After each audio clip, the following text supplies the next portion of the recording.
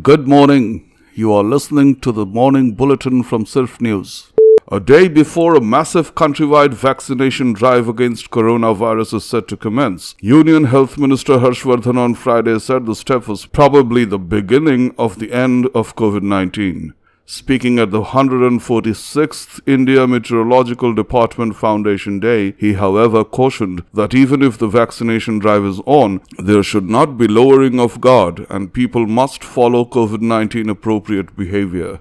Although fever, fatigue and dry cough are some of the most predominant signs of SARS-CoV-2, a rare and strange symptom has been established amongst COVID-19 patients in the recent past, which causes infection inside the mouth. According to an epidemiologist at King's College London, Professor Kim Spector, one of the unusual warning signs of COVID-19 may be developing in the mouth, which he calls a coated tongue or a COVID tongue.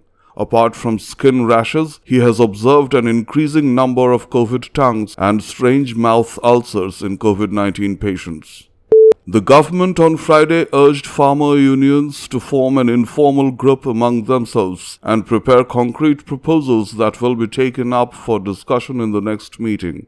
Union Agriculture Minister Narendra Singh Tomar said that detailed discussions took place at the 9th round of talks but could not reach a decisive stage. The two sides, therefore, decided to meet again on the 19th of January at 12 p.m. Tomar told reporters after the end of the meeting that lasted for nearly 5 hours. Less than a month after former Trinamool Congress Minister Shubhendu Adhikari joined the Bharatiya Janata Party along with 6 disgruntled sitting MLAs and a Lok Sabha member, the ruling party suffered a jolt on Friday when Shatabdi Rai, the 3-time Lok Sabha member from Birbhum and a former star of Bengali cinema, voiced dissent over a post on a Facebook page of the Shatabdi Rai fan club. The post, which Rai on Friday said was written by her, mentioned that she was unable to connect with voters in her constituency as she was not being invited to TMC programs since 2019 election. For the first time, TMC's Youth Unit President and Chief Minister Mamata Banerjee's nephew Abhishek Banerjee stepped in to solve the crisis. He sent party spokesperson Kunal Ghosh to bring Rai to his office on Kamak Street in South Kolkata and held a 2-hour meeting on Friday. The US administration has reviewed and retained the Foreign Terrorist Organization designation for the Lashkar-e-Taiba, along with 7 other groups including the Pakistan-based Lashkar-e-Jhangvi, a US State Department statement has said. The U.S. State Department order comes ahead of the Financial Action Task Force meeting next month that will assess the progress made by Pakistan to curb terror financing. At the end of the last review in October, FATF President Marcus Player cautioned that Pakistan could not take forever to deliver on its commitments and repeated failure to deliver would result in the country being put on the blacklist. A day after Twitter CEO Jack Dorsey conceded that the platform's decision to ban incumbent US President Donald Trump limited the conversation, divided people, and set a dangerous precedent, a secret audio tape has now revealed that Twitter has no plans to stop its censorship drive only with President Trump, but plans to continue the witch hunt. In the recording dated 8th of January, Jack addressed his employees saying, "The focus is certainly on this account, that is of Donald Trump, and how it ties to real-world violence, but also we need to think much longer term around how these dynamics play out over time. I don't believe this is going away anytime soon." Nepal and India discussed the contentious boundary issue during Friday's Joint Commission meeting and have settled on a mechanism to solve the knotty problem, Nepal Foreign Minister Pradeep Gyawali said. Speaking to a select audience at the Indian Council for World Affairs, Gyawali said he and Foreign Minister S. Jaishankar took up the boundary issue. Gyawali said Nepal's step of changing its map last year was linked to India's decision to issue a new political map in November 2019. That's strange because the maps were released following the reorganization of Jammu and Kashmir into 2 union territories of Jammu and Kashmir and Ladakh and did not alter the international boundaries, India has said. U.S. President-elect Joe Biden outlined a $1.9 trillion stimulus package proposal on Thursday, saying bold investment was needed to jump-start the economy and accelerate the distribution of vaccines to bring the coronavirus under control. Biden campaigned last year on a promise to take the pandemic more seriously than President Donald Trump, and the package aims to put that pledge into action with an influx of resources for the COVID-19 response and economic recovery. That's all for now. Thank you for being with us.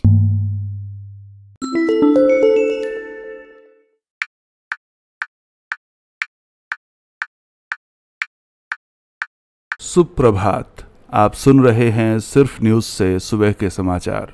Corona virus महामारी से जंग के बीच भारत इतिहास रचने को तैयार है। देश ने दुनिया के सबसे बड़े टीकाकरण अभियान के लिए कमर कस ली है। शनिवार 16 जनवरी को सुबह 10:30 बजे प्रधानमंत्री नरेंद्र मोदी वीडियो कॉन्फ्रेंसिंग के जरिए टीकाकरण के पहले चरण का उद्घाटन करेंगे। पहले चरण में 3 करोड़ स्वास्थ्य कर्मियों को टीका लगाया जाएगा। प्रधानमंत्री कार्यालय की ओर से जारी बयान में कहा गया है कि यह दुनिया का सबसे बड़ा टीकाकरण अभियान होगा। यह अभियान देश के सभी राज्यों और केंद्र शासित प्रदेशों में एक साथ शुरू होगा।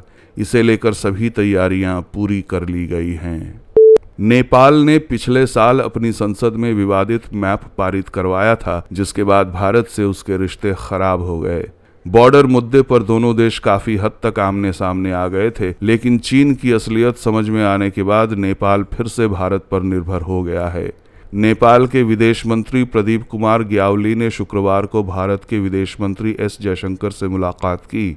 इसमें दोनों नेताओं ने संपर्क, अर्थव्यवस्था, कारोबार, ऊर्जा, तेल एवं गैस, सीमा मुद्दा, कोरोना वायरस वैक्सीन, पर्यटनों आदि पर विस्तार से बातचीत की।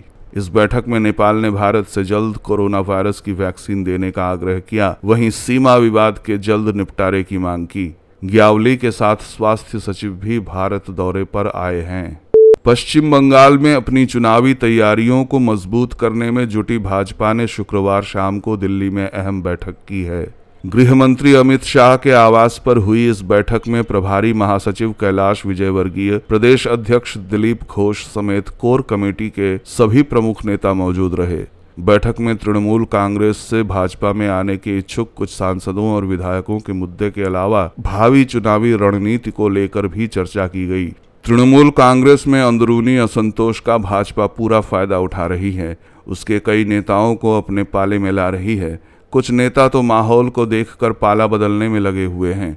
भाजपा के लिए यह अच्छी स्थिति है, हालांकि वह किसी भी नेता को अपनी पार्टी में शामिल करने से पहले प्रदेश के नेताओं की राय को महत्व दे रही है। अयोध्या में भव्य राम मंदिर निर्माण के लिए कल से श्री राम जन्मभूमि तीर्थ क्षेत्र द्वारा चंदा संग्रहण अभियान की शुरुआत की गई। सबसे पहले कल सुबह राष्ट्रपति रामनाथ कोविंद ने मंदिर निर्माण के लिए 5 लाख और 100 रुपए का चंदा दिया। पूर्व केंद्रीय मंत्री, मध्य प्रदेश की पूर्व मुख्यमंत्री साध्वी उमा भारती ने भी इस अभियान में 1 लाख रुपए का दान दिया है। उत्तर प्रदेश के मुख्यमंत्री योगी आदित्यनाथ ने 11 लाख रुपए, उद्धव ठाकरे की शिवसेना ने 1 करोड़ रुपए और संत मुरारी बापू ने 11 करोड़ रुपए का दान मंदिर निर्माण के लिए दिया है। जन्मभूमि तीर्थ क्षेत्र द्वारा धन संकलन का अभियान 27 फरवरी तक पूरे देश भर में चलेगा। इस अभियान के तहत 5 लाख से ज्यादा गांवों के 12 करोड़ से ज्यादा परिवारों से संपर्क साधा जाएगा और उनसे चंदा मांगा जाएगा। कृषि कानूनों पर किसानों और सरकार के बीच गतिरोध खत्म करने के लिए सुप्रीम कोर्ट द्वारा गठित 4 सदस्यीय कमेटी से अलग होने वाले भारतीय किसान यूनियन मान के अध्यक्ष भूपिंदर सिंह मान ने शुक्रवार को इस मामले में चुप्पी तोड़ी। मान ने कहा कि सुप्रीम कोर्ट की तरफ से उन्हें भी कमेटी में सदस्य बनाया गया था, लेकिन उन्हें उस समय लगा कि जिनसे बातचीत करने के लिए कमेटी बनाई गई है वे लोग उनसे बातचीत नहीं करेंगे, तो ऐसे में उस कमेटी का ही रोल खत्म हो जाता है। मान ने कहा कि 14 जनवरी को दोपहर 12 बजे जब उनके पास आधिकारिक दस्तावेज आए तब उन्हें पता चला कि उन्हें कमेटी का सदस्य बनाया गया है। इसके बाद उन्होंने तुरंत चीफ जस्टिस ऑफ इंडिया से बातचीत की और उनसे क्षमा मांग ली। किसान आंदोलन के बीच राजनीतिक बयानबाजी में शुक्रवार को इंदिरा गांधी का जिक्र भी आया। अकाली दल की नेता और पूर्व केंद्रीय मंत्री हरसिमरत कौर बादल ने राहुल गांधी पर तंज कसा। हरसिमरत ने सोशल मीडिया पर राहुल के लिए लिखा, पंजाबियों को खालिस्तानी कहने पर घड़ियाली आंसू बहाने से पहले बताएं कि आपकी दादी ने पंजाबियों के लिए यही शब्द क्यों बोले थे। हरसिमरत ने आगे कहा, आपके पिता ने पंजाबियों की हत्याएं क्यों होने दी? आप पंजाबियों को ड्रग एडिक्ट क्यों कहते हैं? जब आपके पास इन सवालों के जवाब हों तभी पंजाब के किसानों की बात करना। दक्षिण पूर्व एशियाई देश इंडोनेशिया का सुलावेसी द्वीप गुरुवार देर रात आए शक्तिशाली भूकंप से दहल गया। भूकंप के चलते 42 लोगों की मौत हो गई और 820 लोगों के घायल होने की खबर है। 6.2 की तीव्रता वाले भूकंप के चलते सैकड़ों घर तबाह हो गए हैं। मलबे में कई लोगों के दबे होने की आशंका जताई गई है। भूकंप को करीब 7 सेकंड तक महसूस किया गया। अधिकारियों ने चेतावनी दी है कि भूकंप के और तेज झटके लग सकते हैं। इससे सुनामी का खतरा बढ़ सकता है। अधिकारियों के अनुसार भूकंप का केंद्र पश्चिम सुलावेसी प्रांत के मामुजू में 10 किलोमीटर की गहराई में था। इसी के साथ सुबह के समाचार समाप्त हुए। हमारे साथ जुड़ने के लिए धन्यवाद।